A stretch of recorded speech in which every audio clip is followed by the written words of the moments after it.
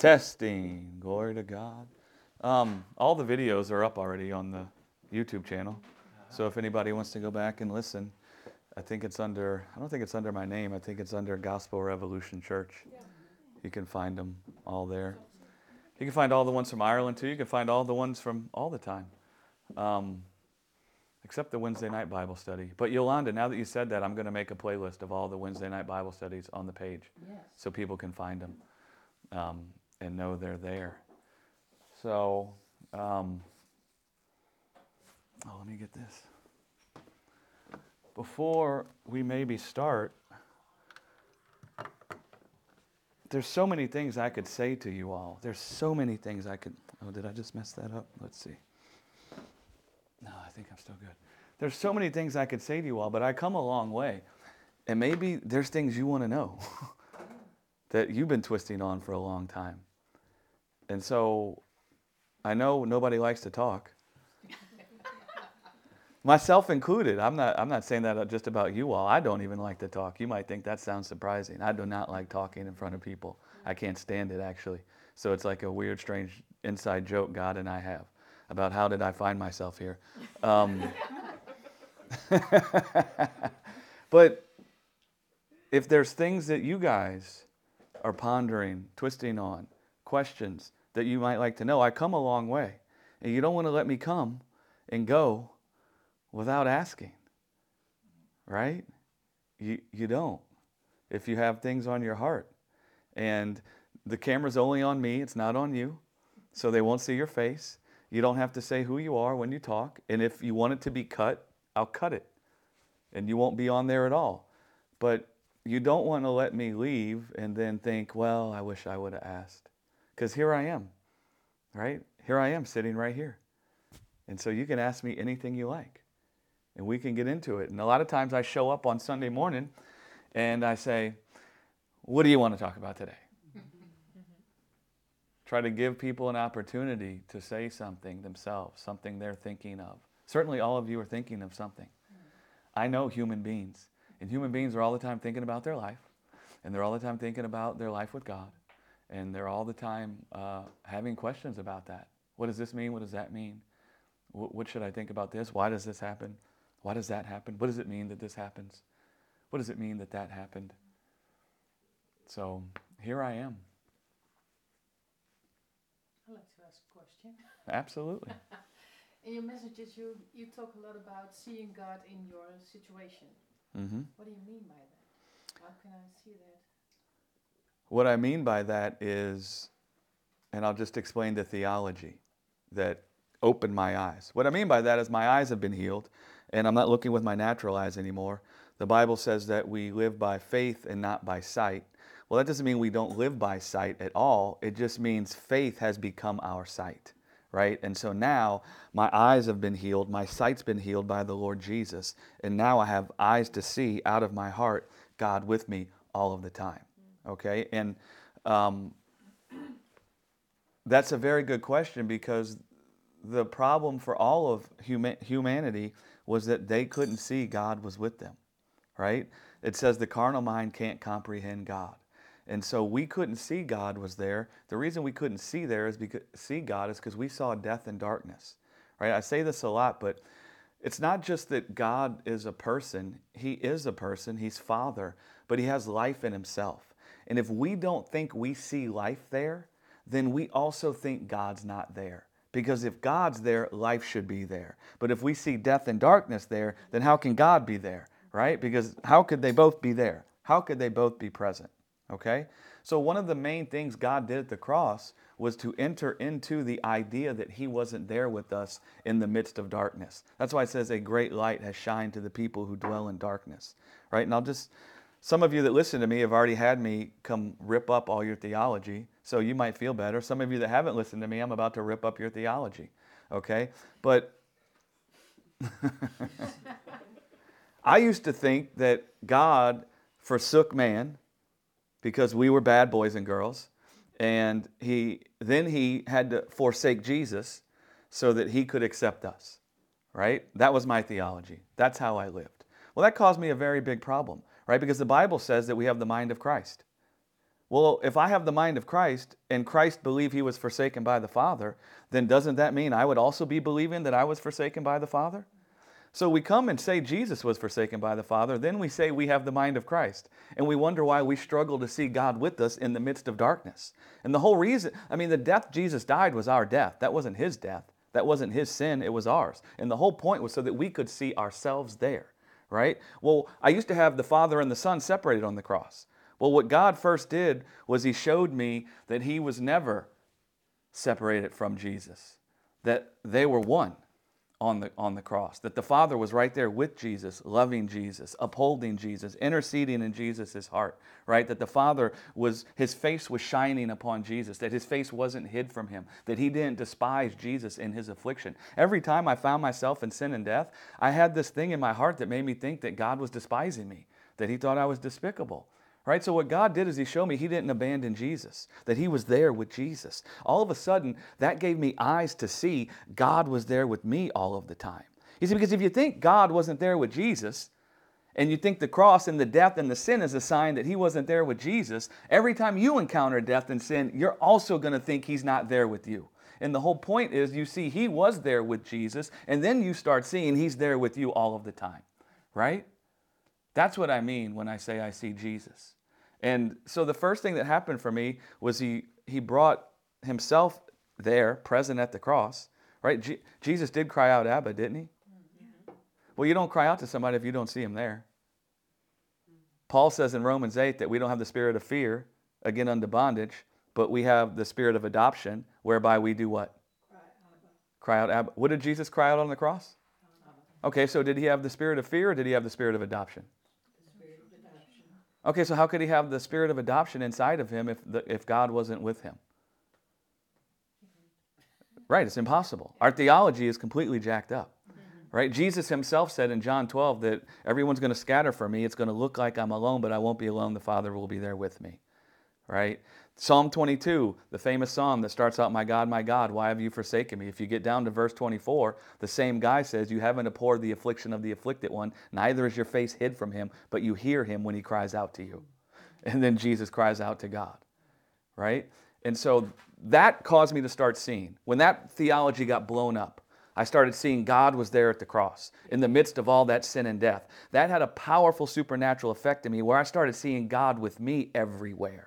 Right? The sin and death could no longer tell me God wasn't there because I started seeing God was there with Jesus. Well, Jesus is the Son of Man, and we identify with the Son of Man. We're supposed to see ourselves in him. And when we see ourselves in him, he's supposed to discern our life for us. And if I see in Jesus that when he looked like he was the farthest away from life, the farthest away from the Father, the farthest away from everything that was good, and all sin and death was upon him, but I see he saw the Father there with him, and that the Father's face wasn't hid from him. It plants inside of my heart the same word that was in his heart, and that changes my sight.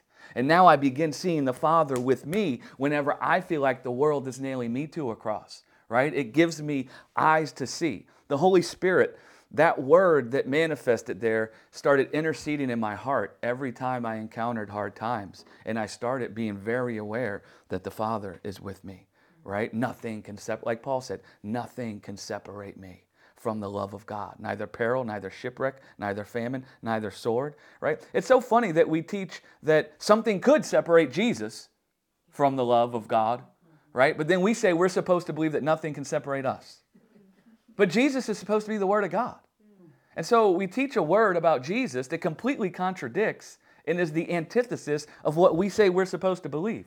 And then we don't understand why we struggle to believe that we're not separated from the love of God. Because we've taught confusion. And we've sowed confusion into our hearts. Babel, right? But that was the first part. I said, the Father didn't forsake the Son. So then that ripped that thought out of my heart. And I started seeing God with me everywhere. Then God did something magnificent that I preach a lot about now that I don't know if people have caught up to the power of it yet. Well, I don't care if they have or not. They will at some point. But then, once I was feeling happy, the Father's with the Son. The Father's with the Son. Next thing I know, God's like, now that I have you not seeing us as separate at the cross, now I need you to see that that's me. Yeah. If you've seen Jesus, you've seen the Father. Yeah. Now that really opened my eyes.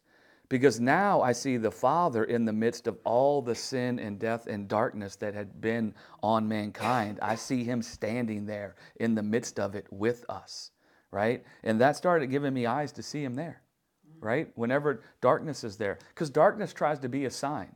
God's not there. That's why they told Jesus, where's your God now? Right? That's what they were saying to him. And just so everybody knows, I mean, I say this a lot. I said it in Ireland, but there's probably somebody sitting here that's thinking, yeah, but Jesus said, my God, why have you forsaken me? And so I don't want to leave you just hanging if you're sitting there thinking that. But Jesus didn't say that out of the blue.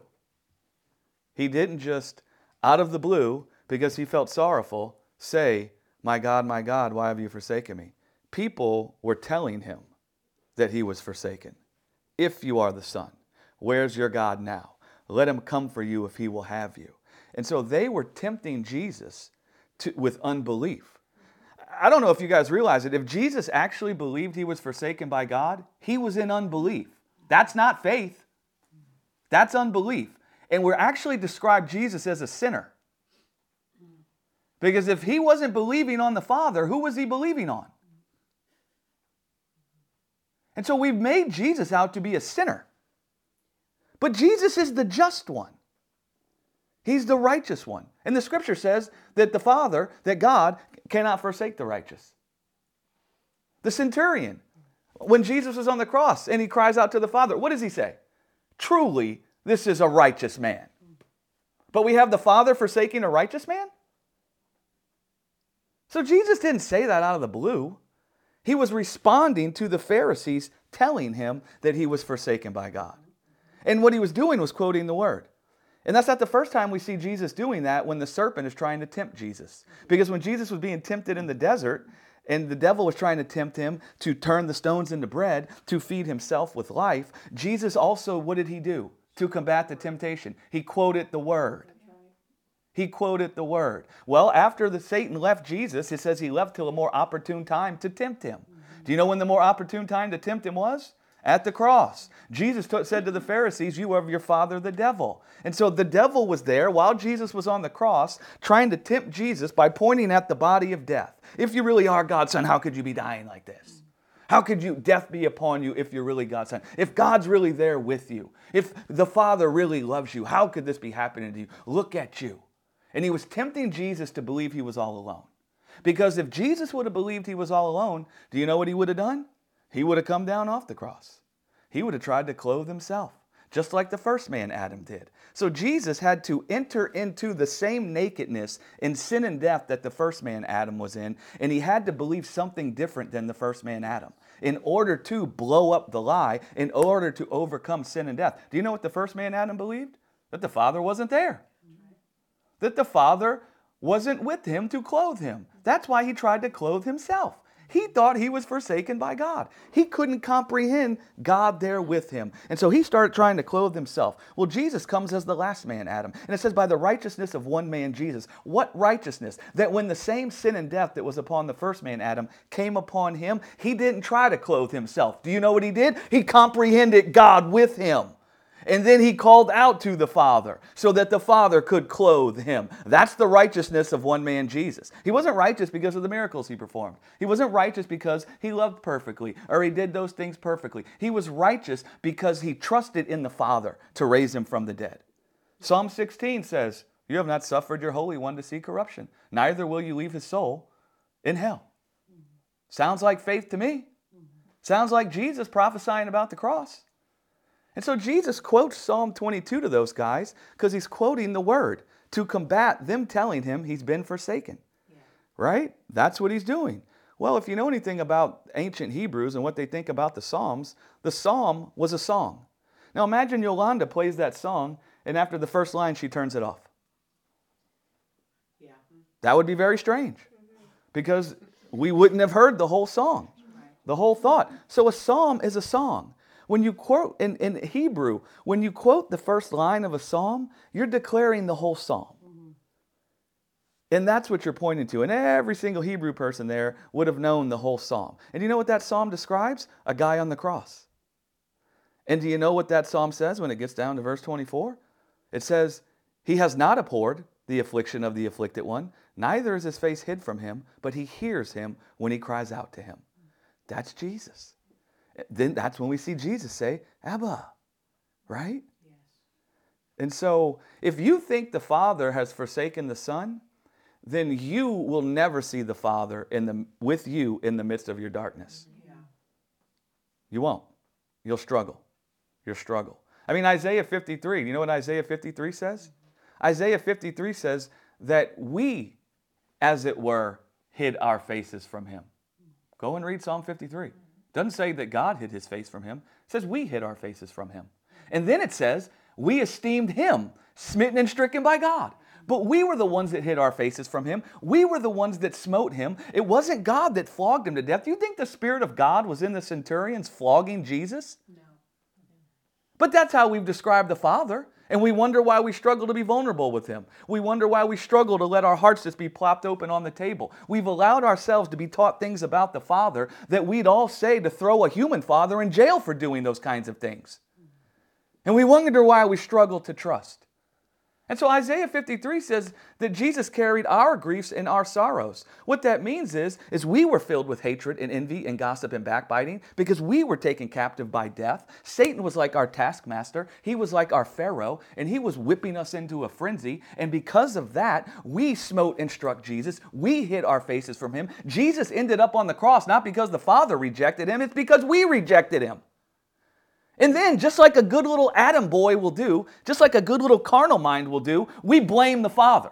Yeah. We did it, and then we blame the Father because we want to feel justified. We've actually been teaching the serpent's message about the cross in the world. I just have to say it as radically as I can. It's actually heresy. It's actually heresy to teach that. And you don't have to take my word for it. The Nicene Council met in 325 AD to discuss whether or not Jesus was God. And do you know what they decided? It's heresy to say Jesus isn't God. He is the self-same substance of the Father, true God from true God, light from light. So if you have a theology that paints Jesus as anything other than God, any time in his life, it's heresy. And so if you have Jesus on the cross and you don't see God was in Christ, reconciling the world to himself, then you've been taught a theology that is heresy. Right? And that heresy will leave you struggling to see God there with you. Right? That's the thing that changed for me. I see God in the midst of my darkness all the time now. And you know what it's done? It's put me to rest. You know what it's done? I feel embraced. I feel lovingly embraced, and I never used to. Right? And he ripped up that theology. And it gave me eyes to see the same thing Jesus did. See, Paul said we live by the faith of the Son of God. Right? The faith of the Son of God is the faith that was in his heart. Well, if we come and say his faith is that the Father forsook him, that's how we're going to see life every time we encounter death and darkness. Right? Does that make sense? That makes a lot of sense. Right? I mean, we have Jesus walking. I'm sorry to keep saying this, but it actually makes no sense to teach that. And trust me, I lived my whole life thinking it made a lot of sense. But it's called traditions. Do you know what makes sense to us? Traditions. But what did Jesus say about traditions? They make the word of God of none effect. Do you know what you can't find one time? I talk about this, but people don't understand how to interpret the scriptures. But you have the Gospels, okay?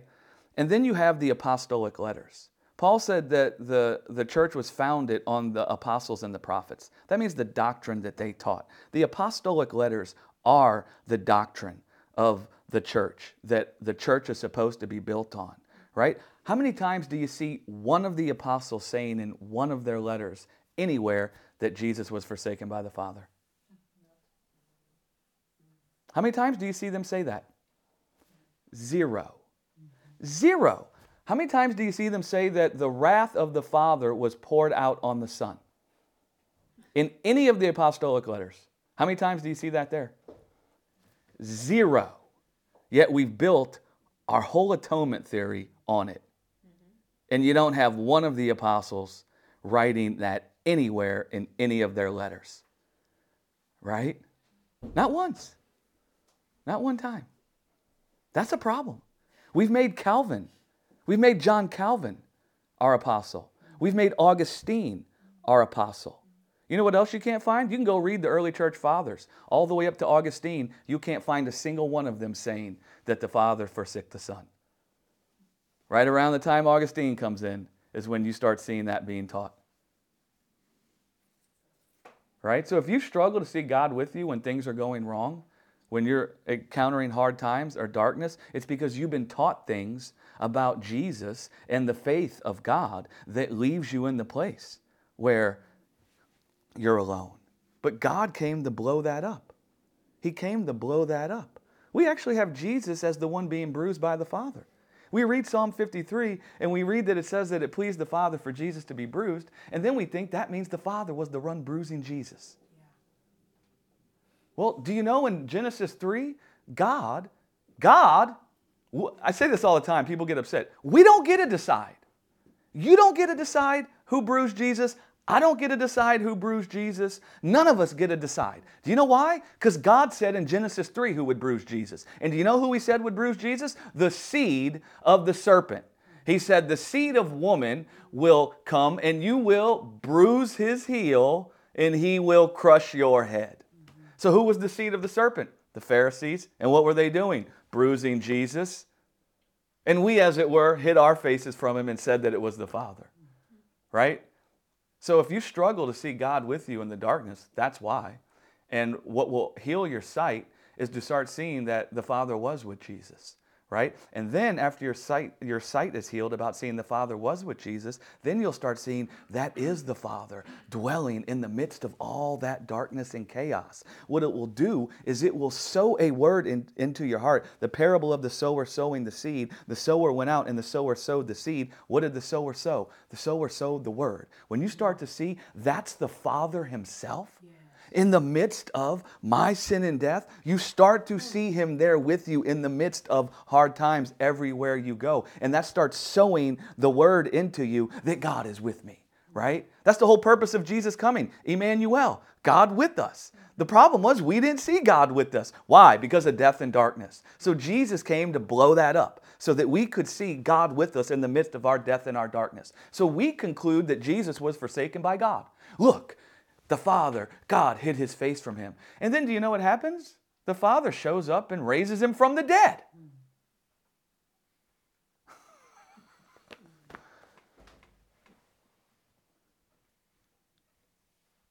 And then, that's one of the biggest changes in my life. That I used to try to work my faith to straighten out my life to where I never had hard times. Right? That's what I tried to do. And I thought that would be the power into feeling the fruit of the Spirit. But then what God did is He sowed this word I just described into my heart. And that did something much more powerful. And it sounds weird to the carnal mind. And what I want to say is it sounds like foolishness to the wisdom of the world. And there was a time in my life where I would have thought it sounded like foolishness. But what I see now is in the midst of hard times and things going wrong, I feel so lovingly embraced by the Father that I couldn't care less about the hard times. They melt away in the presence of the Father. Your hard times cannot abide the presence of the Father, right? Whatever sin or weakness or death or lack tries to come against your life, I promise you it cannot abide the presence of the Father. In this revelation, the Word that was made flesh in Jesus, it comes to open your eyes and open your ears to the presence of the Father and His voice saying to you right in the middle of hard times, you are my beloved Son, in whom I am well pleased. You are my beloved daughter, in whom I'm well pleased. And all of a sudden, you feel this warm embrace and you feel loved by God, and all of the darkness is sent away from you because it can't abide the presence of His life. Amen. Right? And that's much more powerful. It's much more powerful than having things go right. It is, because even when things are going right, you're living in fear of when they're going to go wrong again. Right? And listen, there's so many things that can go wrong in this world. And if every time something gets sideways or goes crooked, you're feeling agitated and annoyed and you're feeling like you don't have life and your life is being harmed and all those kinds of things, that's a cursed life, actually. That's a cursed life. My dear brother in Ireland, Cahill, we were just talking, and I love that guy. He says, I learned not to be annoyed by life. right? I've learned not to be annoyed by life. And they said, no, wait. He said, rather, I learned not to be annoyed by death. Yeah, it's better. Yeah. Right? And the only thing that can cause you not to be annoyed by death or lack, death is not just, I'll end up in a coffin one day, right? Not breathing in this mortal body. Death has symptoms, right? And anytime you think you lack life, that is a symptom of death, right? And that's what death tries to communicate to us. Anytime you think you're separated from some good thing you need for life, that's a symptom of death. That's the serpent's system trying to sting your heart. And what it's trying to do to you is the same thing it tried to do to Jesus. Look at this. Look at this death. Look at this sin. Look at this corruption. Look what's happening to your life. Look at the decay. Look at the rust. Look at the harm that's coming to your life. It must be a sign God's not there. Because if we say Jesus on the cross, if that's a sign God's not there, then surely this is a sign God's not with you. And that's what he tries to use to tempt us to believe God's not there. That's the temptation common to man. Yeah. Mm-hmm. Right? It talks about the temptation common to man in the letter to the Hebrews, and it talks about Jesus being tempted every which way we were tempted. We think that temptation is that I could be tempted to lay with another woman. That's not temptation. Do you think Jesus was tempted to lay with a woman? Can that even be temptation? If Jesus thought about laying with a woman, wouldn't that make him a sinner? Because Jesus said if you thought about doing it, you've already done it. Didn't he? But then we describe temptation for us as something like that. Well, that's the fruit have already been tempted, right? The temptation common to man is that we're in a world where death and infirmity and weakness is. And that weakness, that infirmity, the horrible things that can happen to us, the things people can do to us, the things people can say to us, they're trying to tempt us to believe we're separated from some good thing we need for life, and therefore we must be separated from God in that moment. Because if we think we're separated from God or something we need for life, do you know what we're going to be compelled to do, even if we don't want to? Try to gather life to ourselves. Just like the first man, Adam. Try to clothe yourself with life. Try to heal yourself from hurt. Try to heal yourself from pain. Try to keep your heart from ever being hurt again. Try to, all the things we try to do to keep ourselves from feeling the harm. All of those things are a result of having not seen God with us there in the midst of the assault coming against our life. Right? Does anybody want to jump in about that? And do you want to ask further? Does that make sense to you? That makes a lot of sense, yeah. Yeah, we've thought of faith as our belief, right? And we do believe, but faith, when Paul said we live by faith and not by sight, he's not talking about we live by our belief, although we will believe. He's talking about we live by the faith that was revealed in Jesus Christ, which faith is that God is with us in the midst of our sin and our death. The psalmist also said, David, a man after God's own heart, what did he say? Even should I make my bed in hell, you are with me there, O Lord. Right? He's a man after God's own heart. He saw what was in God's heart. He saw God was with him. When he went off and laid with Bathsheba and brought all that death and destruction into his house, and the little son, the little boy that was conceived was dying, that's when he said that. And you can go read about David and what he brought to his house. And after he prays, and after the death comes, the sorrow leaves, and he starts going on about how God will raise him up. Right? He sees God is there with him in the midst of the death. And that's really all we need in life, is to know God was there. Right? That's it. All the moments in your life where you think you suffered harm, you should talk to God and ask him to show you how he was there and how he sealed you from the harm. Because that's how, we like to call it strongholds. That's how strongholds get planted in our hearts. Trauma happens. The devil convinces us God wasn't there, right? And then our hearts swoop into action, trying to deal with the hurt we feel, right? Instead of seeing the presence of the Father, instead of seeing his life there, instead of seeing he shepherded us, instead of seeing he sealed us, right? Which would immediately send away the sting. Because it isn't actually what happens to us, it's what we think about what happened to us. that is the problem, right? And if you see the Father there, you see His presence there, you see His life there, that will cause your heart to be kept from the trauma, from forming false beliefs about trauma, hurt, offense, pain, things people say to you, things people do to you, all of that, right? That's when you don't care. I mean, if someone does something to me, well, glory to God. They can't harm my life, right? I don't think someone can harm my life. I no longer think that they can take from me, right? Because I realize whose life I have. And when I weigh it in the balance, I think, well, can they hurt the Father's life? No. Can they take from Him? No. Well, whose life do I have? Right?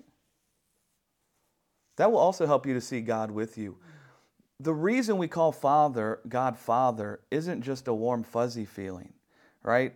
It means something when you call someone Father. Like, I love John, right? And I've only got to be with him a few days, but I like that guy, right? I really like him.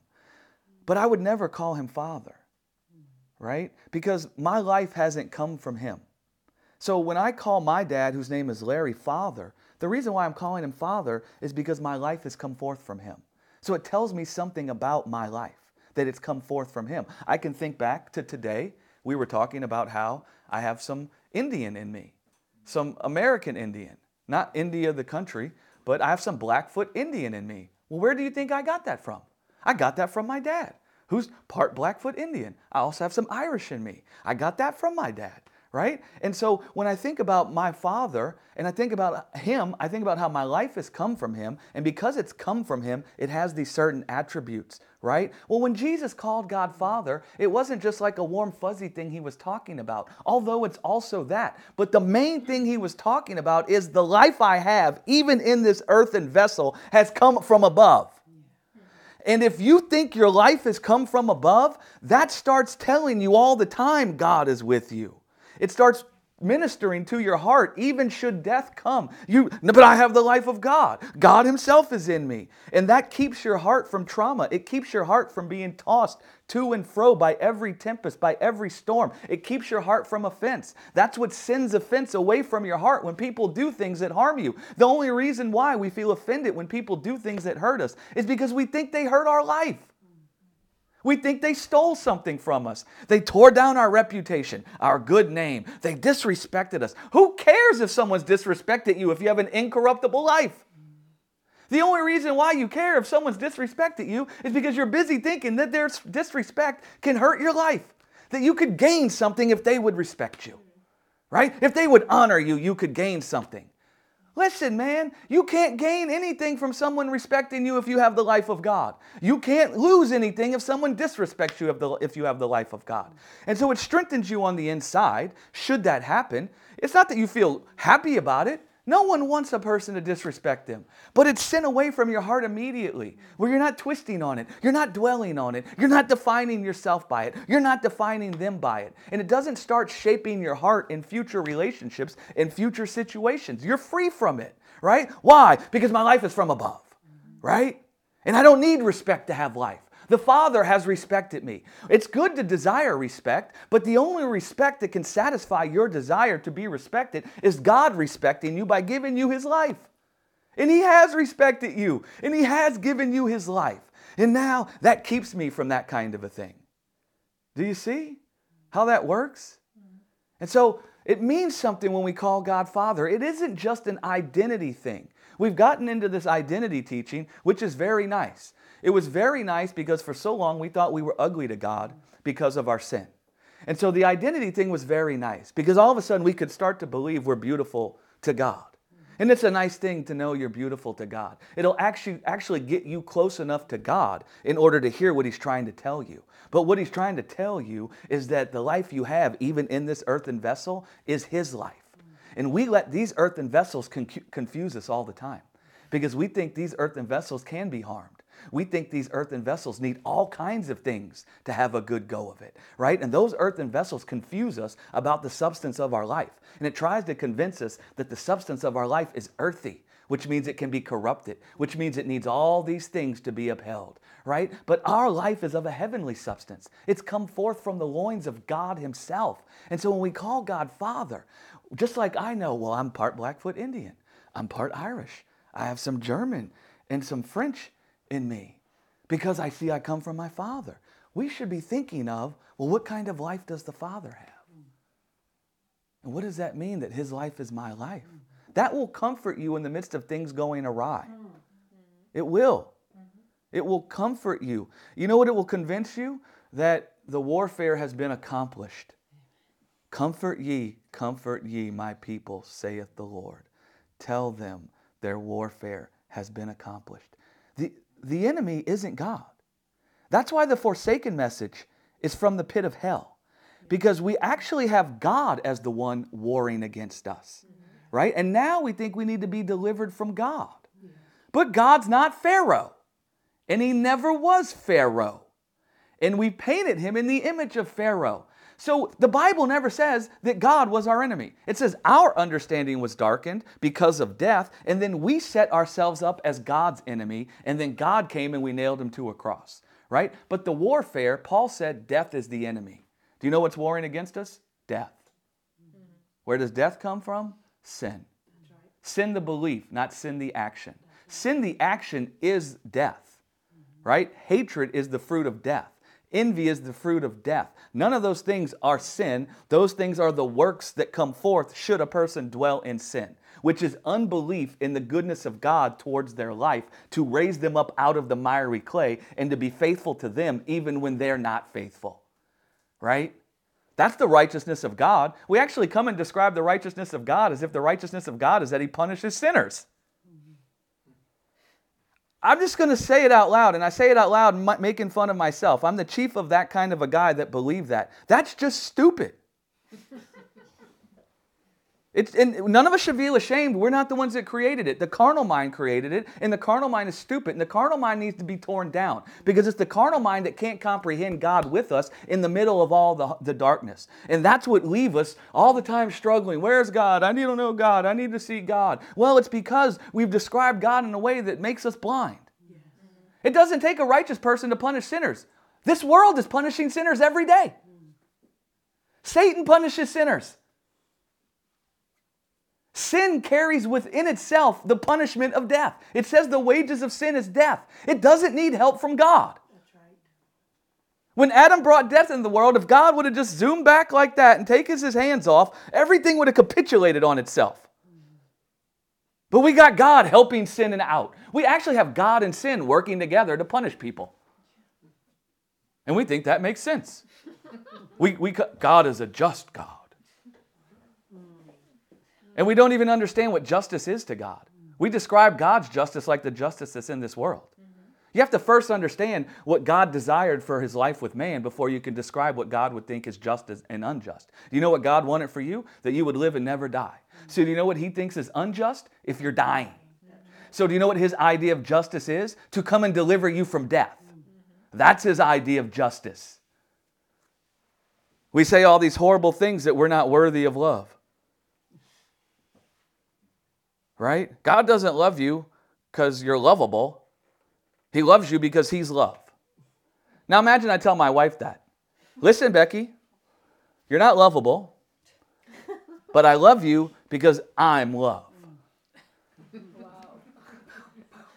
Now, do you think my wife will ever feel loved? No.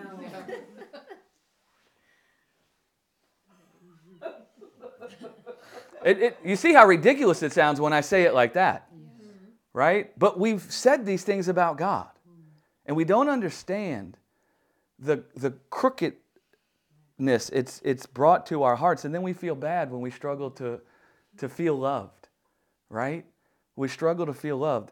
God determined you were worthy of love before you did anything right or wrong. Do you know what that means? Whether you do something right or wrong can't now change whether he thinks you're lovable. Because he decided you were lovable before you could do anything right or wrong. Right? So your bad works can't now change whether he thinks you're lovable. So you do deserve to be loved by God. But God's idea of deserving his love has nothing to do with works. And we've come and mixed our works in with it. right? We describe whether we're lovable by our works. God never saw it that way.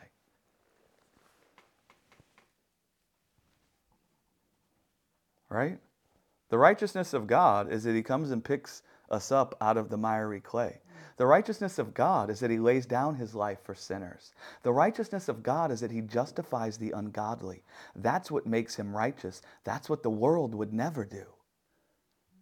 Right? You start thinking like this about God, you start becoming aware of his presence.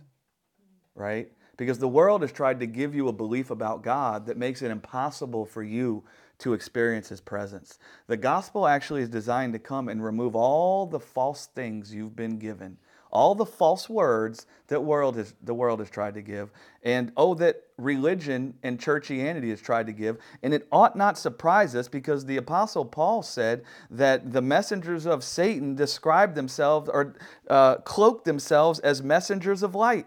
Angels of light. And so we've been taught things in the name of God. And those things have made it nearly impossible for us to experience the presence of God. And the gospel would come to remove all that and sanctify God's image in our heart, which is what the new heart is. The new heart is not God thinks your heart is despicable and ugly and you have a sin nature.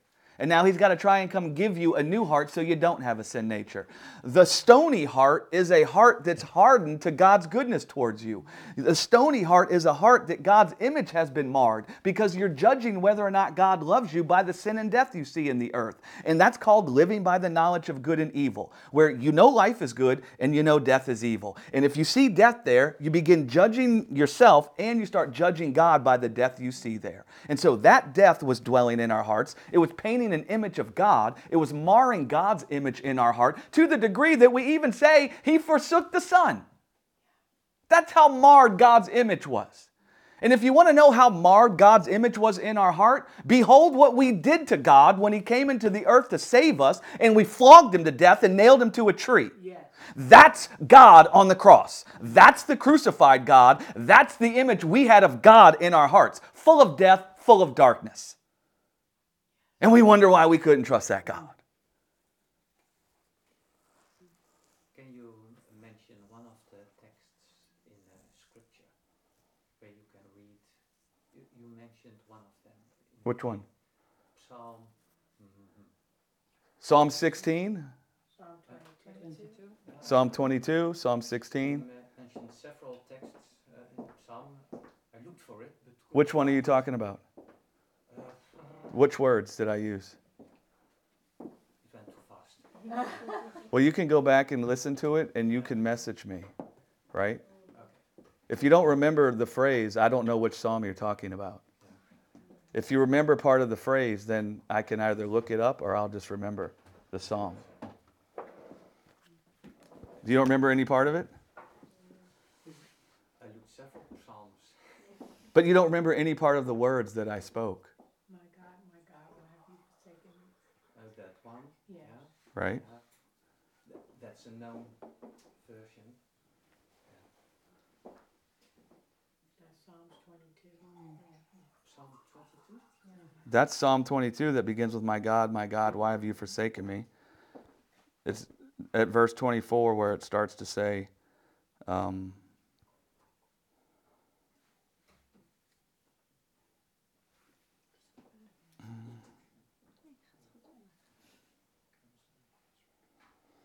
Psalm 139, that's probably the one I didn't quote. Every other one I quoted the number, but probably this one I didn't quote the number. So, Psalm 139:8 is the one that says, if I make my bed in hell, behold, thou art there. That's Psalm 139:8. All the other Psalms, Psalm 22, Psalm 16. Those are the three.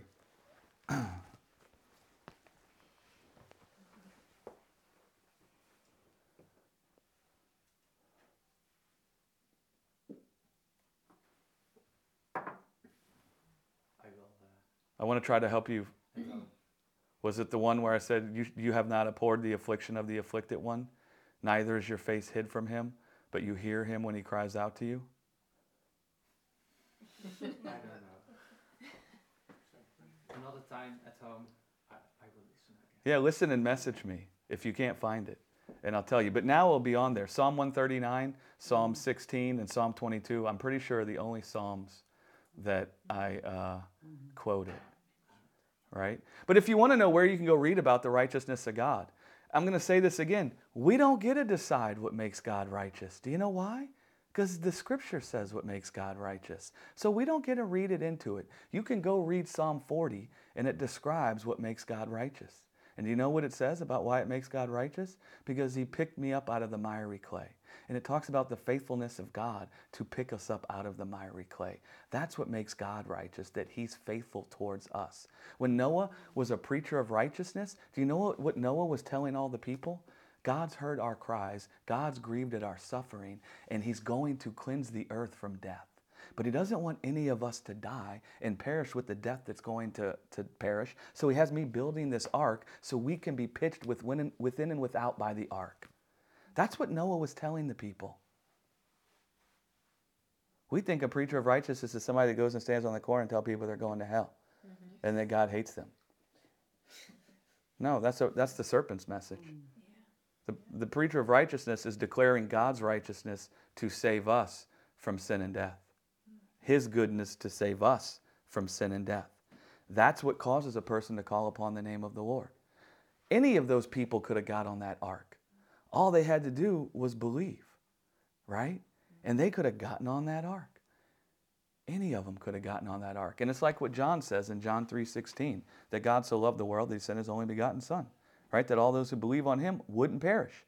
It says God, long-suffering, not willing that any should perish. It says that Noah, when God had Noah build the ark, it says it would take 120 years for Noah to build the ark. That is the manifestation of God being long-suffering, not desiring that any should perish. Noah built that ark for 120 years, and you know what he was declaring to all the people? God wants to save us from our suffering.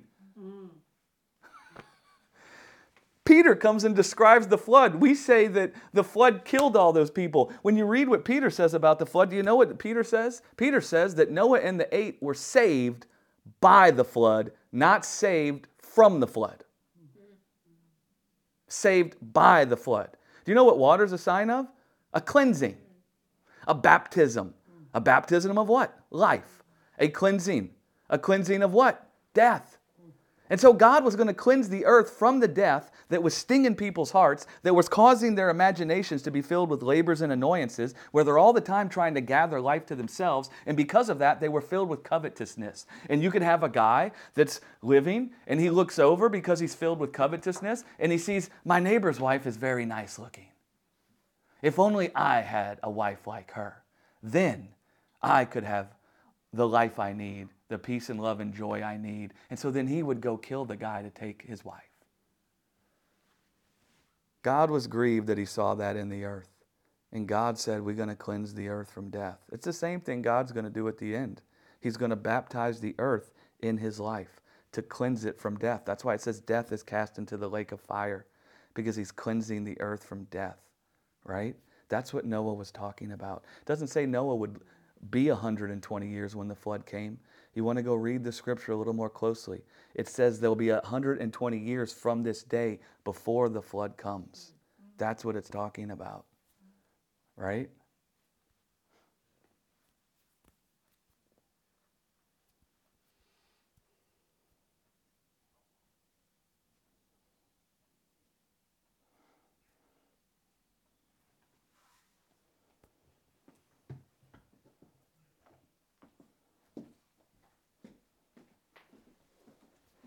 Do you have any questions about something I said outside of the psalm?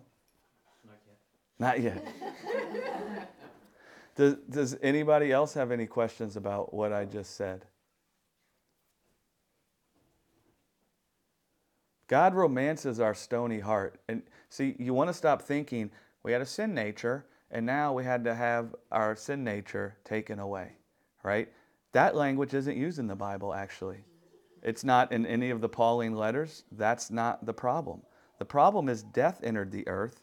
Death began marring the image of God to us. We started thinking God was the one giving us the death.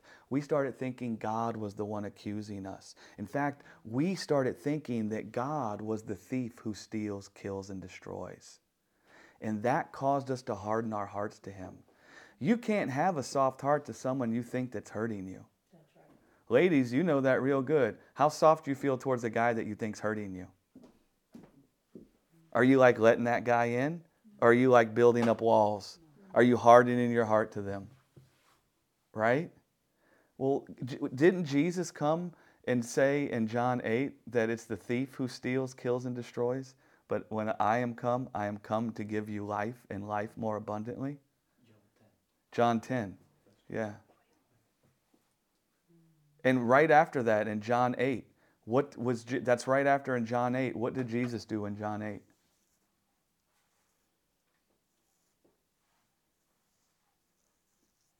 Did he accuse the woman caught in adultery? Did he condemn her to death? Who was the one condemning her to death? The Pharisees. Who were the Pharisees? Seed of the serpent. The seed of the serpent. And there they were accusing the woman. There they were condemning her of death. There they were the thief that steals, kills, and destroys. And they were doing it in the name of God. But there's a big problem now because Jesus is God. So they were describing God as the one that steals, kills, and destroys. But in the beginning was the Word, and the Word was with God, and the Word was God. That's John chapter 1. And the Word was made flesh so that we could behold the glory of the Father. So that we could see that the Father's not the thief that steals, kills, and destroys. That we could see the Father is the one who justifies. He's the one who heals. He's the one that justifies. He's the one that stands and defends our name. And then there's Jesus standing in the temple. He's God. And what did he do? Neither do I condemn you. Woman, where are your accusers? None, Lord. Neither do I condemn you. Then Jesus walks off and heals the blind guy. Right after. Do you know what he just did in the midst of that temple? He healed all their blindness about God. The woman caught in the act of adultery, she also thought God wasn't with her. But there's God right in the midst of it with her. And there he is cleansing the temple. Right? We're the temple. Do you know how God cleansed us? He cleansed our heart from the marred image we had of him. Whereas Satan came and got it right to punish us with death, to serve us with tribulation, and he got it right to convince us it was God. Right? And God come and cleansed our temple by cleansing his image in our heart, by showing himself as the friend of sinners. Oh, thank you.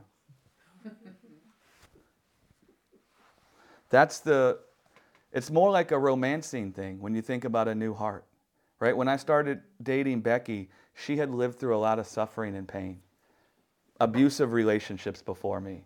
And so she wasn't just like, here, you want in? She's like, scrutinizing me, looking me up and down, scoping me out. Can I trust this guy? I don't know if I can. Right? Her heart was stony because she didn't know if she could trust me with her life. You see, and there was a courting that went on, right? I was wooing her. I was persuading her that there's only goodness in my heart towards her. I was persuading her that I would never harm her life. I was persuading her that I only had good intentions towards her. And through the course of doing that, I gave her a new heart. I gave her a heart that was soft to me. And then her heart let me in, right? That's what God does with our hearts. Because the sin and death in the earth painted him in an image that made us harden our hearts to him. We didn't think we could give our lives over into his arms because we thought he was the one stealing, killing, and destroying us, right? And he comes, and what he does is he reveals himself to be the good Samaritan and not the thief. And when we see he's the good Samaritan and not the thief, he's not the one that leaves us bloody and beaten on the side of the road. He's the one that when he finds us bloody and beaten, he picks us up, he fills us with the wine of his life. He makes a place for us to dwell with him for all eternity. And now all of a sudden that brings down the stony heart we have, and we have a heart of flesh. It's a heart softened to his goodness towards us. And now we live all of our days seeing that his goodness is chasing us down to pamper us with life. Right?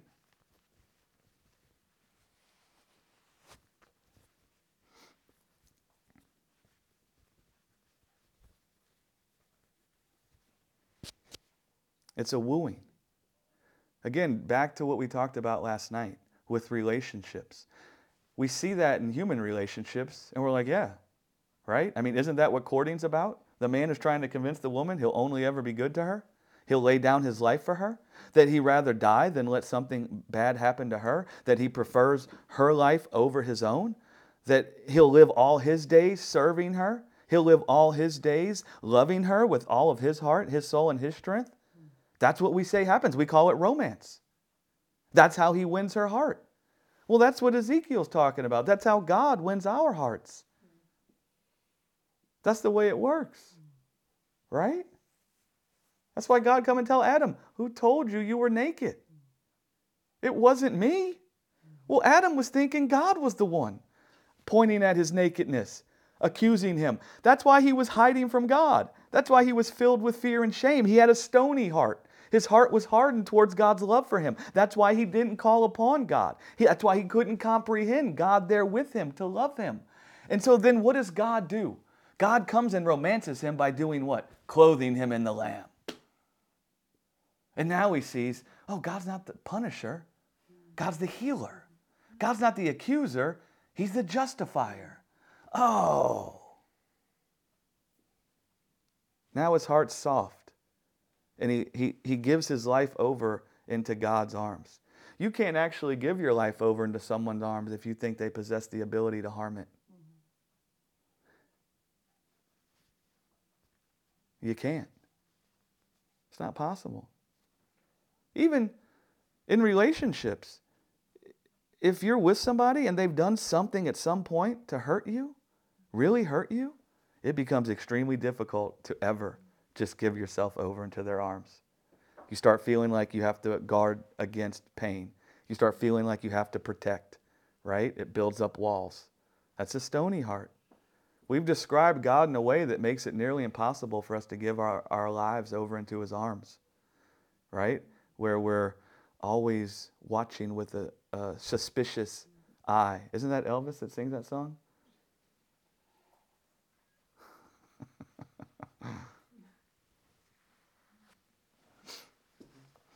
I might be wrong, but I think it is.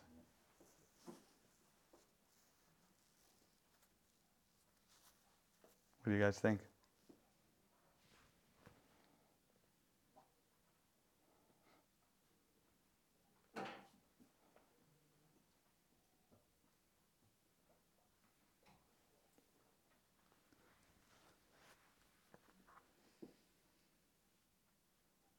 Any questions about any of that?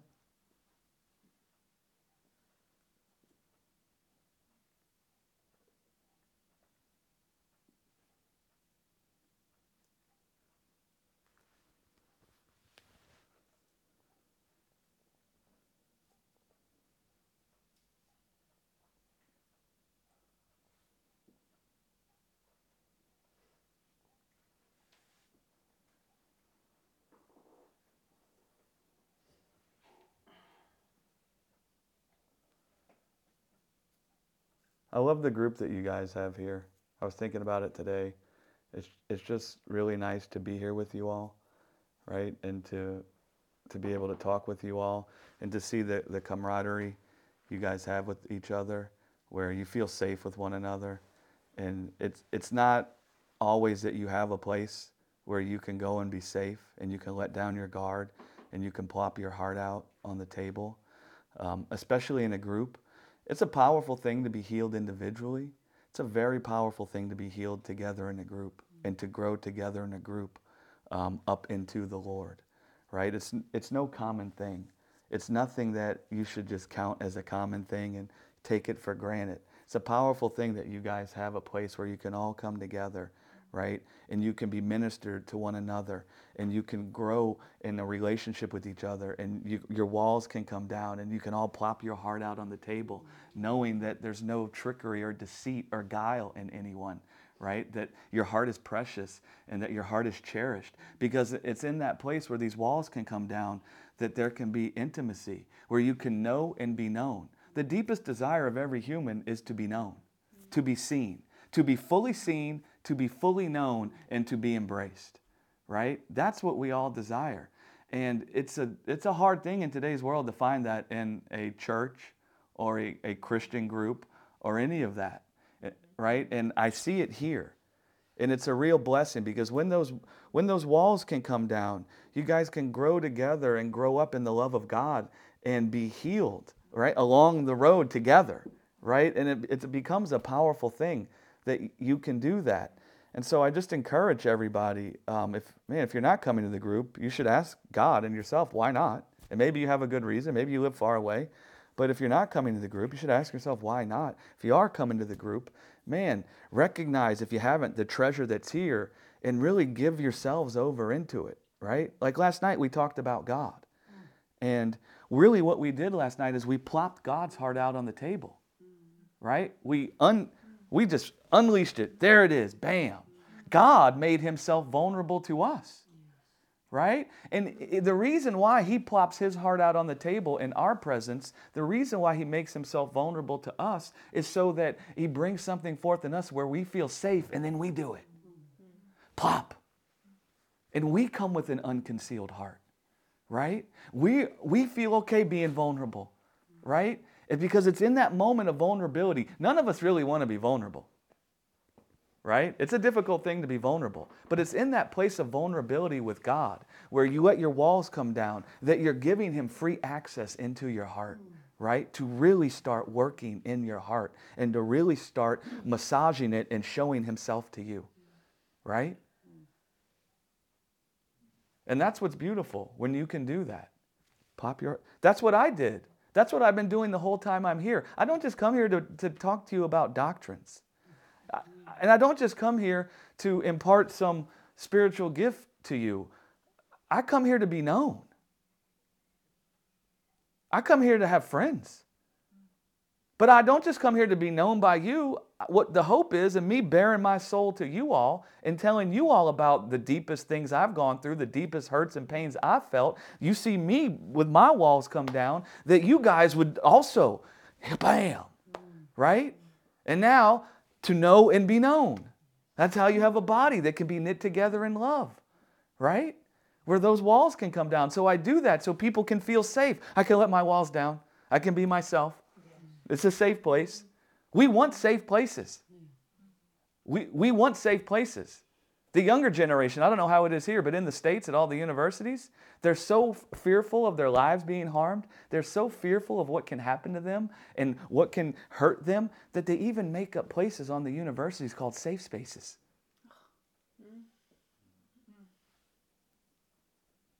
We want a safe space.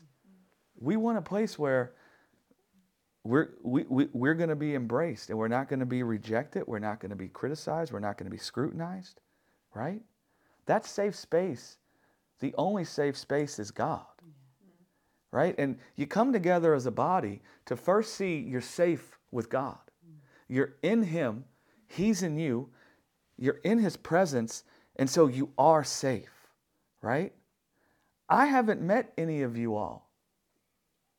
I've talked to Marika online. But we've never met. I've met Yolanda one time in the States. And I have a good understanding of who Yolanda is through interacting through church. I've never met John, right? But do you know what made me safe here? God. I'm safe in him. Everywhere I go, I'm safe. Everywhere I go, I'm protected. Everywhere I go, I'm in his presence. His presence is in me. I'm sealed. Nothing could hurt me. Even if I come up in here and all of you reject me, all of you curse the day I was born, I'm still safe. Even should you take my suitcases and put them in the backyard and burn them up, I'm still safe. And so that safety that you have in the Lord, you first have it in the Lord and you see that. And it allows you to come together with a group of people. And it allows you to plop your heart down on the table because you feel safe. Right? And all the walls come down and then people can really know you. And then they're going to plop their heart down on the table. And you can really know them. And then intimacy can be born. And then you can share with each other the things that have tried to destroy your life. And then you can encourage each other in the life that you have that can't be destroyed. And you can start reminding each other that yes, trauma has tried to come against your life, but trauma can't corrupt your life because your life comes from the Father. You don't have to be afraid of the trauma. The Father is with you. The Father is in you. You don't have to live your life always thinking of the trauma, always trying to protect yourself from the trauma, always thinking that your life is being hurt, you can come together and see that God has given you a life that can't be harmed, that God has given you a life that's always safe, that God is the shepherd of your life, and He has shepherded your life. He has shepherded your life. He is shepherding your life. He shall shepherd your life. You see, in the things of the world, it's tried to convince us that we're like lambs being led away to the slaughter. Do you know a lamb can't be led away to the slaughter unless they don't have a shepherd? Because if they have a shepherd, the shepherd is never letting the lamb be led away to the slaughter. It's preventing it. Well, we've gone through this life and things have happened to all of us. Some of us, some horrible things have happened to. Probably all of us. Some horrible things have happened. And do you know what those things have tried to tell us? That we're like lambs being led away to a slaughter. That we're sheep without a shepherd. That we don't have anyone that has protected our life. That we're not safe. That we haven't been kept. That God Himself didn't protect our lives, that He wasn't with us, that He didn't shield us, He didn't keep us from what was happening, but He has. Right? He is the shepherd. He is the sheepfold. He is the door. Jesus described the sheepfold. And He described Himself as the good shepherd. And He said He's the door and the sheepfold. And He's the good shepherd. Do you know what a sheepfold is? You guys got sheep around here. Have you guys seen a sheepfold? It's like a big stone wall, like a barricade. And there's one door. There's one way in and there's one way out. And the shepherd brings the sheep and hedges them about in the sheepfold. And then the shepherd puts his rod and his staff above the door, blocking the door, and he even sleeps in the door. So when Jesus says He is the door, He's talking about, I am the one that protect you from the wolves. I am the one that keep you from the thieves and the robbers. I am the one that has shepherded your life. I have hedged your life about with the life I have in myself.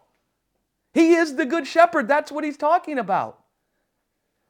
You've never been a lamb led away to the slaughter. Whatever trauma or harm has tried to come to your life, it's not a sign that you were a lamb without a shepherd. It doesn't mean God wasn't there. That's why we whack down all that stuff about the Father forsaking the Son. Do you know the Bible says Jesus looked to the shepherd and bishop of His soul? He looked to the one who could save him.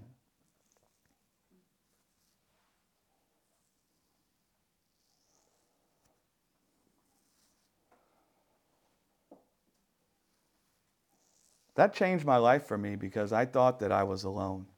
I thought I didn't have a shepherd. And when I thought that, my mind became consumed with all the bad things that happened to me. And then I lived in darkness, right? I called it melancholy and the infinite sadness. Where all you can think about is all the harm that's come to your life. And that's all you're thinking about. All you're also thinking about is how you're going to keep your life from harm. Now you're trying to be your own shepherd. Right? And now you're trying to hedge about yourself. And you build up walls.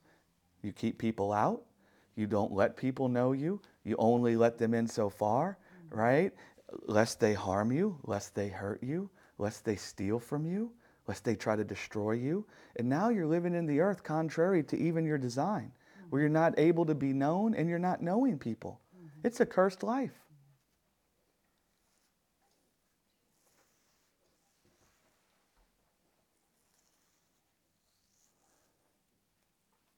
I think is it Mark 6 or is it Matthew 9? Let me see.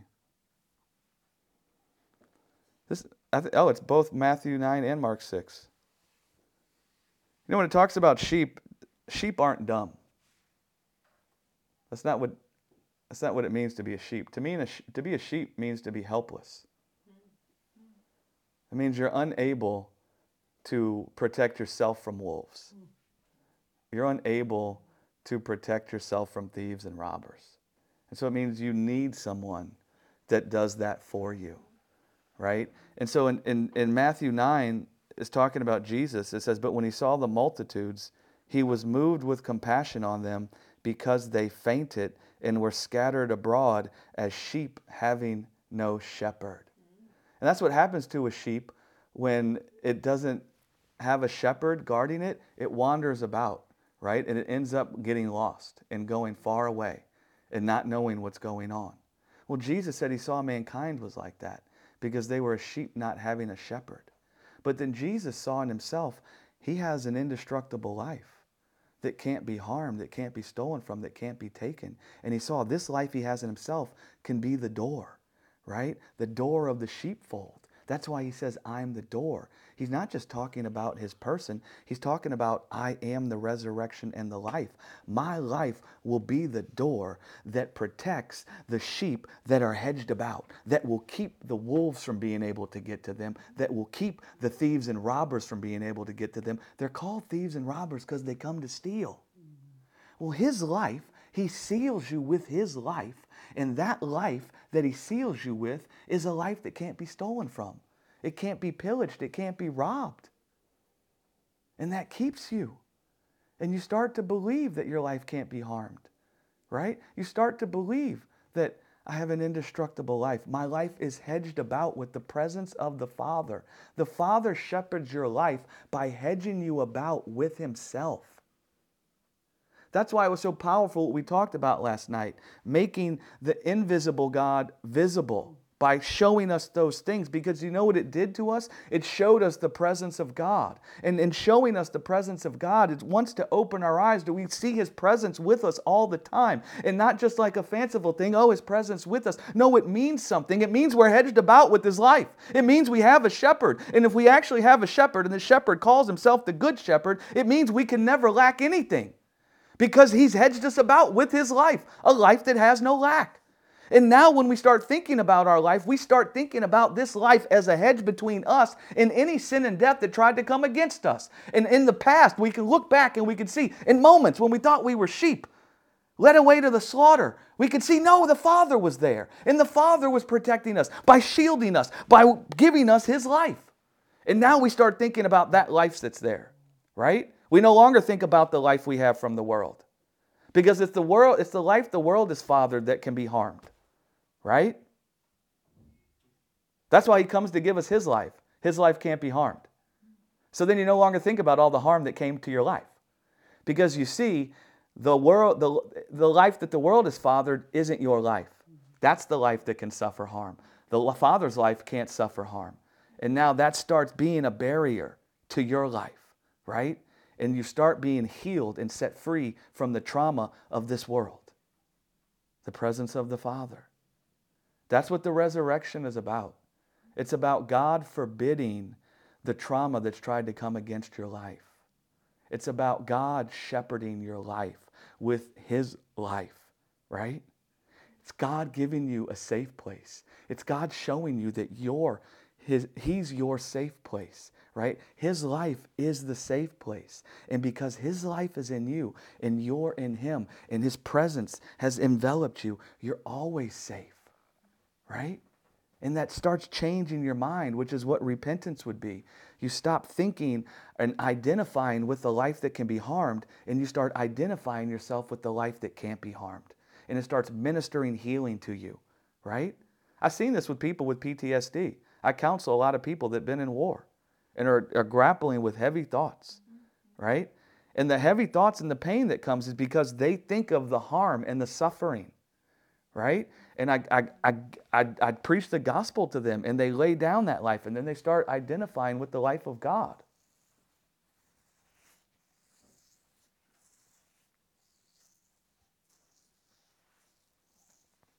God has forbid the destruction that's tried to come against your life when he raised Jesus from the dead. He's trying to show you he sealed you from harm. He's trying to show you he's the sheepfold. That means he's hedged you about, and he's the door. His life is keeping the door from any thieves and robbers. Right? And then you stop looking at the things that have happened to you as if they can steal from you. You start thinking, no, they can't steal from me. Jesus is the door. Right? The shepherd would actually sleep in the doorway to keep any thieves and robbers from getting in. right? He's there. He's doing that. Whatever we've experienced in this world, the hurt, it's trying to tell us He wasn't there. He didn't do that. He hasn't shepherded us. We don't have a good shepherd. But He has, He is, He does. The shepherd would even check all the sheep when they came in the doorway to make sure there were no thieves and robbers pretending to be sheep. No wolves, like you know how we have the cartoon with the wolf that pulls on the sheep clothing and it tries to go pretend like it's one of the sheep so it can get up in the fold? They check the sheep as they come in to make sure there's none of that going on. That's how careful God is with your life. We think safety is found in nothing bad ever happening. That's not where safety is found. Safety is found in having a life that overcomes anything bad that could ever happen. And then that heals your heart, because your heart is only bruised when you think that what's happened to you can steal from you and hurt your life. It's not what's happened to you. It's what you believe about what's happened to you. It's what you believe it means. Well, when God raised Jesus from the dead, He's trying to swaddle our hearts. Right? You guys know when a little baby's born, they're born in blood. Right? And so you swaddle the baby to clean the baby from the blood. But you also swaddle the baby because they're used to being in the womb. Right? And in the womb they feel safe. They're hedged about. They're comforted. They haven't been outside of the womb yet. And so the moment they come outside of the womb and they're not hedged about in the womb anymore, they can feel unsafe. The security, the stability can be gone. Right? Because now they're just out there. I mean, that's how we feel in the world, right? Sometimes, like we're just out there. There's nothing between us and the world and what people can do to us and what can happen to us. We're just out there. But then they swaddle the baby so that the baby feels safe again, secure. But that's what God did with us. It says that God is wrapped in light, right? And He comes to swaddle us and wrap us in life. It says that our sin was red as crimson, meaning it was causing death to reign over us. Red as crimson is blood. We were in blood. We were in death. And the resurrection is God swaddling us from the blood, from the death. And He's swaddling us with His life. He's wrapping us in His light. He's wrapping us in His life so that we start knowing that we're safe and we're secure. And our mind becomes filled with safety and security instead of fear and worry and concern and thoughts about what's happened to us and what we need to do to protect ourselves because of what's happened to us. He's shepherding us.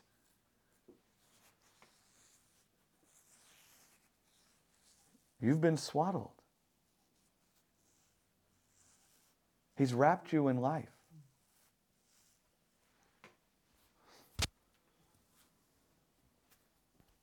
That's what the gospel comes to convince us of.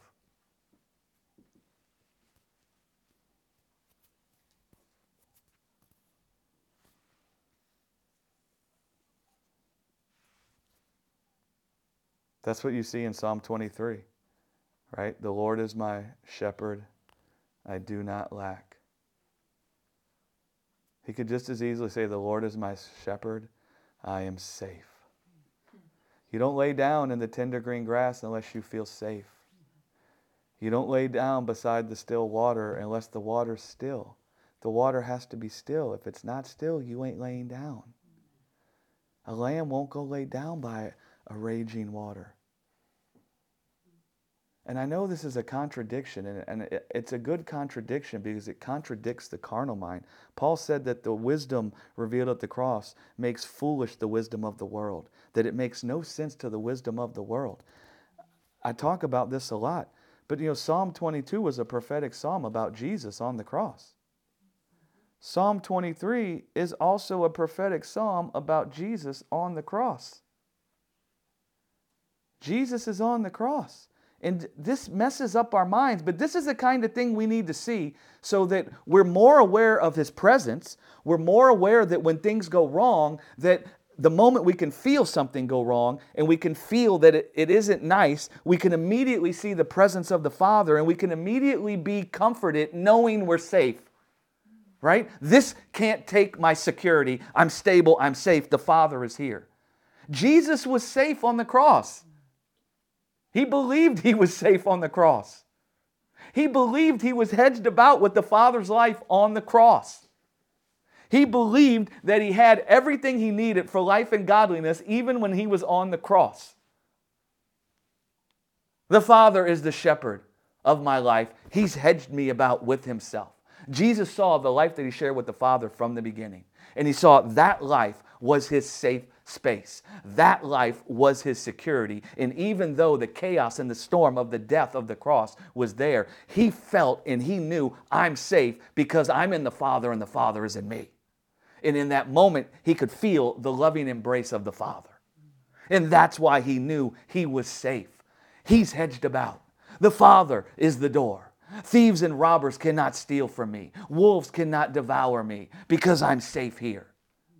Even this body that is perishing, that is taking on this extreme calamity, this body is even safe because the life of the Father, the life that's in me from the Father, will even raise this body up stronger than it was before, never to be touched by death again. He was safe. Look at his words. Doesn't it sound like a guy who feels safe? The Lord is my shepherd, I do not lack. He maketh me to lie down in the tender green grass. He leadeth me beside the still waters of grace. Yea, though I walk through the valley of the shadow of death, I fear no evil. For what? You are with me, Lord. Your rod and your staff, they comfort me. The rod and the staff above the door, keeping out the thieves and the robbers, keeping out the wolves. Your rod and your staff are keeping my life from the thieves and the robbers. They're keeping my life from the wolves. That comforts me. You prepare a table for me in the midst of my enemies. Doesn't that sound like a guy that feels safe? God can bring forth safety in our hearts even in this world, right? And that causes us to stop trying to protect our own hearts, our own lives, right? The walls come down. There's a Pink Floyd song. You guys know who Pink Floyd is over here? The Wall. Have you guys ever seen that movie? Tear down the wall. That guy was so scared for the wall to come down because of everything he had hidden behind the wall. Everything he did to build up that wall to feel safe and protected and okay, right? God knows we can feel that way. He understands that the world's tried to tell us we don't have a shepherd, but he comes to show himself as the shepherd and bishop of our lives. He comes to show us he's hedged us about, that he's the door. His life is the door, that his life is shielding us from all the thieves and robbers, anything that could try to destroy our lives, that our bodies are even shielded. Right? Even should something horrible come against our bodies, even should something bad happen to this body. I have a dear friend who lost a leg, right? Her body's been shielded by the life of God, and she will be raised in a body that has legs, right? Not even that could steal from her.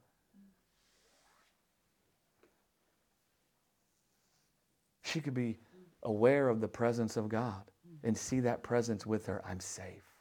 I'm protected. I'm hedged about. Right? The sign you're hedged about is the resurrection, not what happens to you or doesn't happen to you in the world. That's how you find great stability born in your heart. That's how you find yourself bringing down the wall, right? The wall comes down. You start sharing. You start being honest with people, right, about what's going on. Then you can minister to one another the life of God. You get knit closer together. Become healed together as a group. It's a powerful thing, right? I'm starting to see now that when you put up a wall, you don't protect your heart from the life, you keep the death inside. Yes. That is exactly right. That is a word from God. Yeah, you're keeping the death inside. Yeah. Yeah.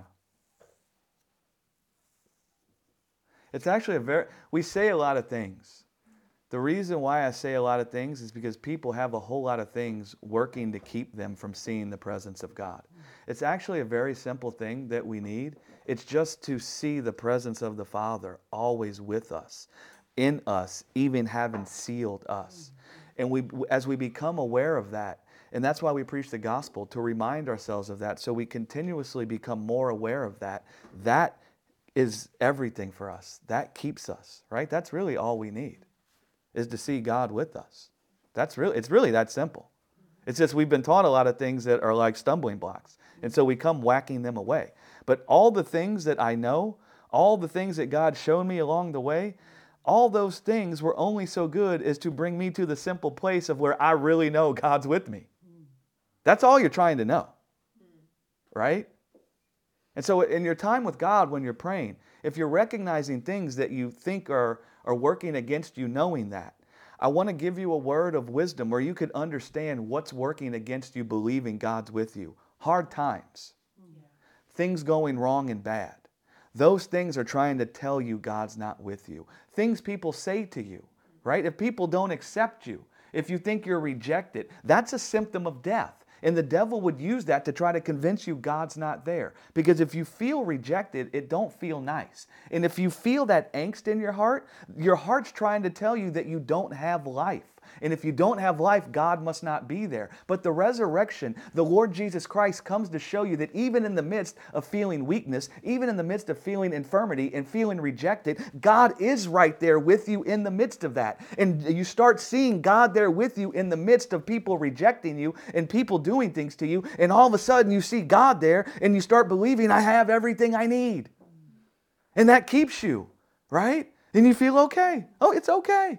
It's okay. Right? It's okay. Glory to God. God's there.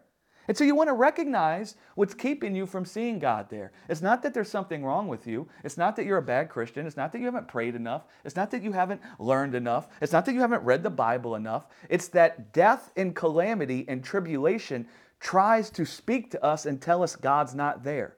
So remember that in your heart the next time you experience something that you know isn't born from life. And remember, it's not a sign that God's not there. We're not living by what we see in the world and whether or not we think we see life to determine if God's there. We're living by one sign now, the sign of Jesus having been spat out the belly of the whale, right? Which is death, which is the resurrection. That declares to us that God is with us there, even as people reject us, speak against us, even as people slander our reputation, even as people try to steal from us and take from us what was ours, even as people try to do all those things to us, even as they try to assault our bodies or assault our lives, even as they try to do all of that. We're not living by those things as a sign of whether or not we're protected or safe or have what we need, because God has given us a sign, and it's the sign of Himself manifesting in the resurrection of Jesus Christ. And now that's a sign for us when we're dwelling in that place, and we see God is with us, and He has hedged us about with His life, right? And so recognize how the Satan tries to convince us God's not there. He uses death. That's what he did to Jesus, isn't it? He come and pointed at the cross and said, this is the evidence God's not there.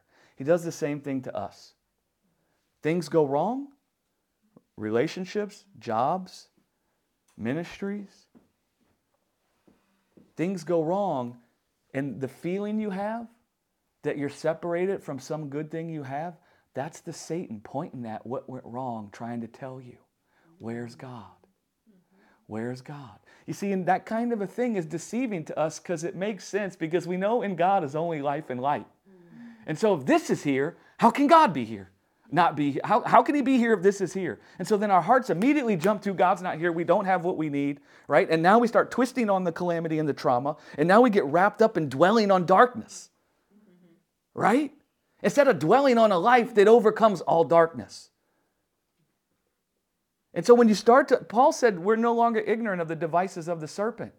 You want to understand how he tries to deceive you. This is how he does it, right? See, it works in me now instantaneously that when something goes wrong, I don't like it. I don't go throw a party. I don't go make a cake when people reject me, when people slander me and say things that aren't true, when people try to steal from me and hurt me. I'm not like making a cake like, oh, hallelujah, right? But I immediately know the serpent is trying to use those things to tell me my life is being destroyed. And if my life is being destroyed, where's God? Well, now what happens is I know the voice of the serpent. I know the good shepherd, and I see the good shepherd with me. I see his presence with me. I see him there protecting me, and I see nothing can destroy my life. And now I start thinking about the life that can't be destroyed instead of all the things trying to destroy my life. You see? It's a big difference. And it's the same thing it said happened to the Lord Jesus on the cross. If you read in Hebrews, it says Jesus disesteemed the death of the cross. And it says the reason why he did it was because of the glory he saw right before him. He saw the glory that he shared with the Father from the beginning. He saw that glory was in him, and that glory would be manifested in him, and nothing could stop it. And it shrunk the trauma and the calamity of the cross. Right?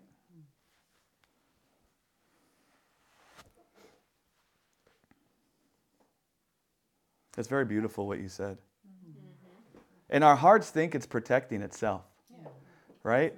No. And the reason why it's so deceptive is because our hearts were never intended to feel pain. So our hearts actually won't just sit in pain. Right? Our hearts will swing into action the moment we're confronted with pain or trauma.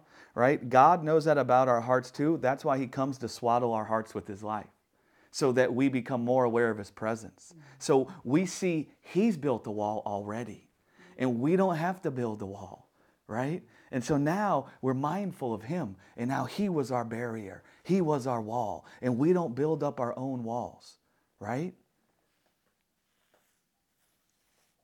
Like with me when they told me I was too intense. They told me something about my life that I thought is not a good sign. And it's a sign that I'm not as I ought to be.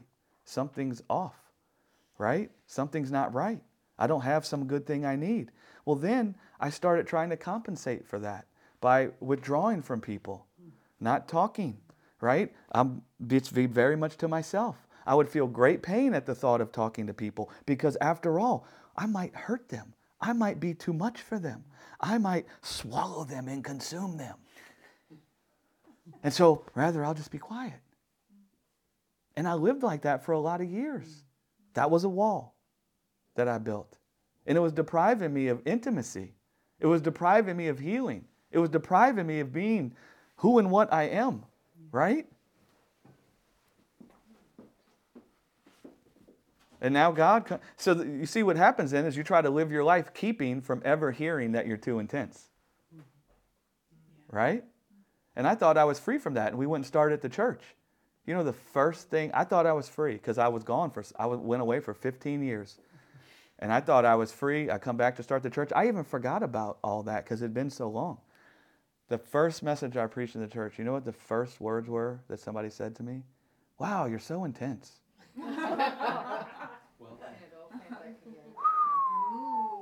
I literally died on the spot.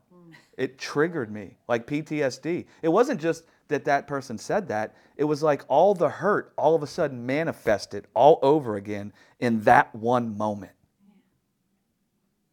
And I lived in that anxiousness and anxiety for a couple of years. You can ask people in the church. People that were close to me knew every day this dude's dying. Every day, every Sunday, I thought today's the day I'm telling everybody I'm shutting it down. Right? Because the pain was so much. I didn't know what I know now. And so I was trying to heal myself from that pain. I was going to build up a wall. I was going to save myself from the hurt. Right? But what happened is I started seeing God there with me in the hurt. And what I started happening was, since I saw God there, I sat there. Right? And I didn't try to heal myself from the hurt. And I sat there with God. And we just sat there talking and talking and talking and talking. And what he was doing is the same thing he was doing to Adam in the garden. He was clothing me. He was clothing my heart. He was healing my heart from that word. Right? And you know what? It was healed. And it is healed. I still don't like it if somebody says I'm too intense. I don't throw a party. I'm not like, oh, hallelujah. But he has actually convinced me that my life can't be harmed. I can say that. He has actually convinced me my life can't be harmed. He has actually convinced me that what people think about me, what people say about me, how people feel about me can't steal from me, right? That can't take from me.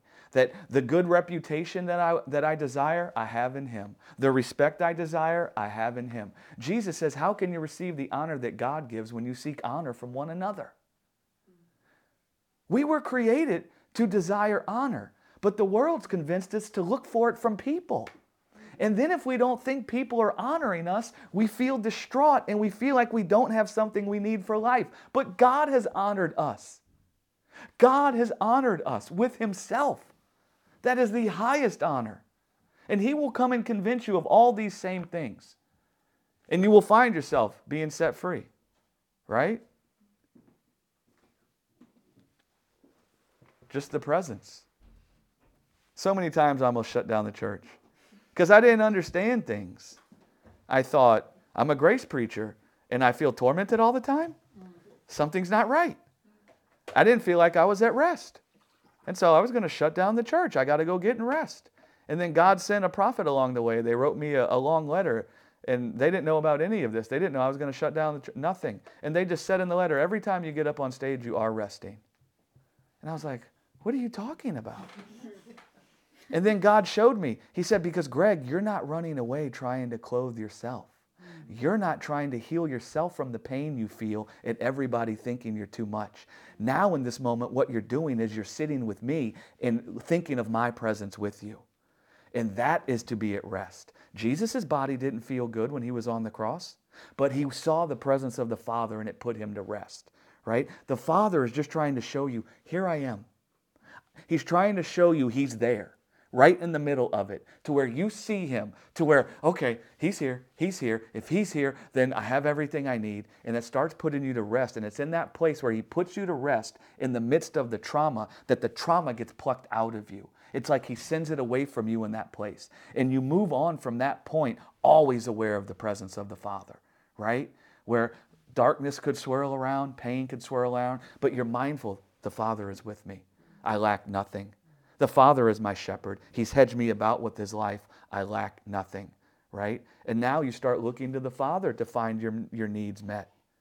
If you feel afraid, you no longer think, I'm going to build a wall in my heart. I'm not going to do this. I'm not going to do that. No, you feel afraid, you look to the Father, right? You see Him there, and you start being healed from fear, right? You feel lack, you look to the Father. He starts persuading you, you have an abundant life. Do you know what an abundant life is? It's a life that abounds over the death in the world. That's what it means. I have come that they might have life and have it more abundantly. It superabounds over anything that could happen in this world. That's the life He came to give us. He's trying to persuade us all of that. Here I am. You see the life I have in myself? Here I am. You want to know what kind of life I have? Behold the resurrection. Here I am. You're worried about what this did to your life? Look at my life. Here it is. Look what it did. Here it is. It's in you, right? And He's just always romancing your heart with that.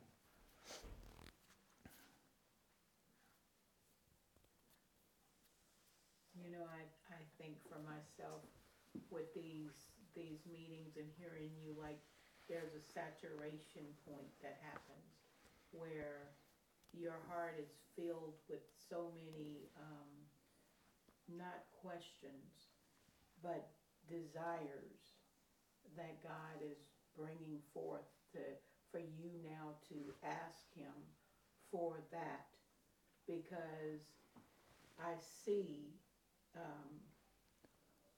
that the thing that the Father is prompting me, is what I want to say, prompting me to desire that in my weakness, that I don't abhor myself, because you relate weakness to you not being in faith, and that being weak, to find myself to actually be comfortable in my weakness in His presence, in order for Him to reveal the strength of His life even in the midst of my weakness.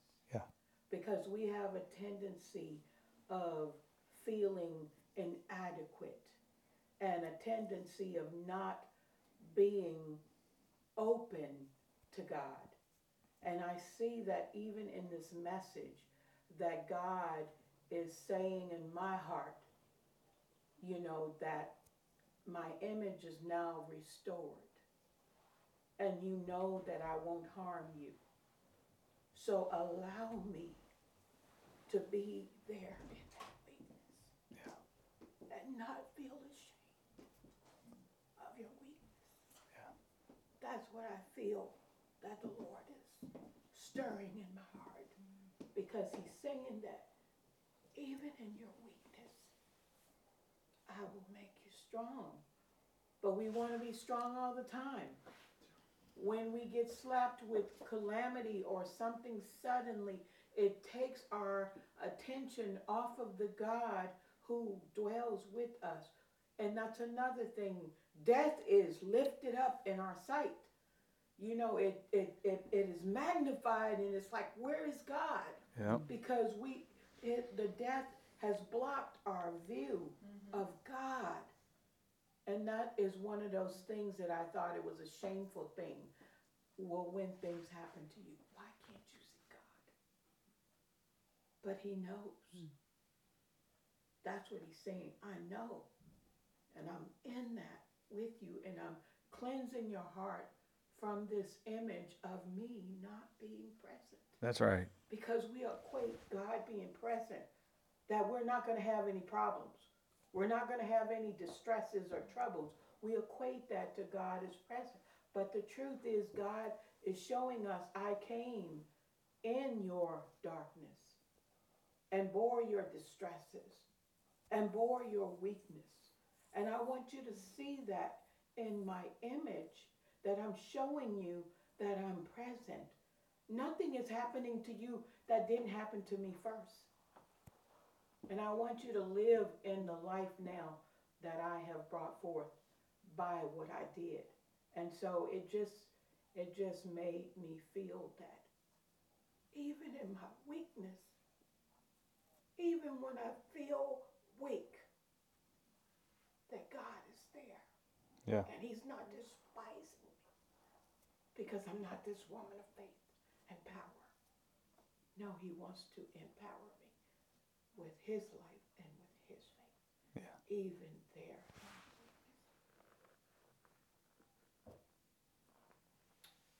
Yeah. So that's what he's bringing forth in my heart.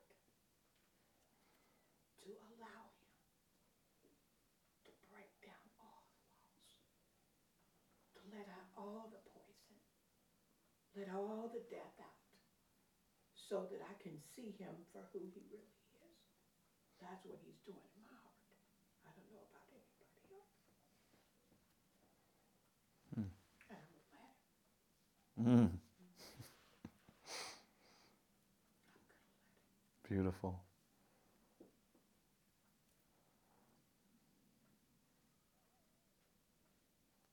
Now I'll do the ugly cry. God is so good. Yeah. Can you feel him? Yeah. Can you feel his presence? Yeah. There's a healing presence here. Yeah. So let the walls down. Mm. Thank you, Father. Yeah. Thank you, Father. The Jericho walls. Yeah. Those fortified cities. Yeah. Yeah. And what happened? Those walls. Yeah. Yeah. Jericho walls are breaking. That's right. Yeah. Thank you, Father. Yeah. Man, what a saturation. Mm. Yeah, weakness is not the absence of strength, right? And we look for signs. We're always looking for signs to make sure we're okay, life is okay, and we're looking for the wrong signs, right? The sign we look for is the resurrection, right? The cross. Those are the signs. And those signs will always declare to you that strength is present with you whether you feel strong or not, right? Because God's there. Yeah. That's the biggest change I think I see in my life. Like Gwen said, I don't abhor myself for weakness anymore. Neither do I think it means God's not there, right? And you can leave that in. Yeah. Yeah. It stills the storm of the heart that tries to come when you encounter things, Mm. right? It's the difference between being swept up and sinking in the water or, walking on the water, or Jesus pulling you out of the water is what you judge. No, God's here. There he is. The Word made flesh in Jesus. For this reason he came, so you could know he's there, so that you could be caught up in his presence, no matter what's going on around you. And then you would feel safe, right? It would make you feel safe even if everything around you looks unsafe. Mm.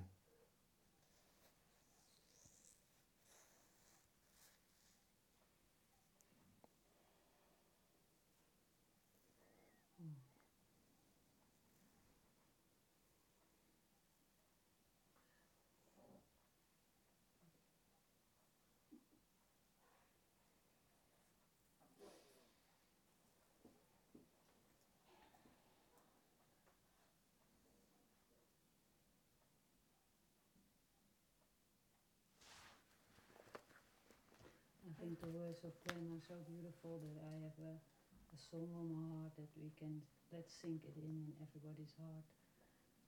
What you were saying, what Greg was saying about God, and then see what God is doing in that healing. Can you put it on?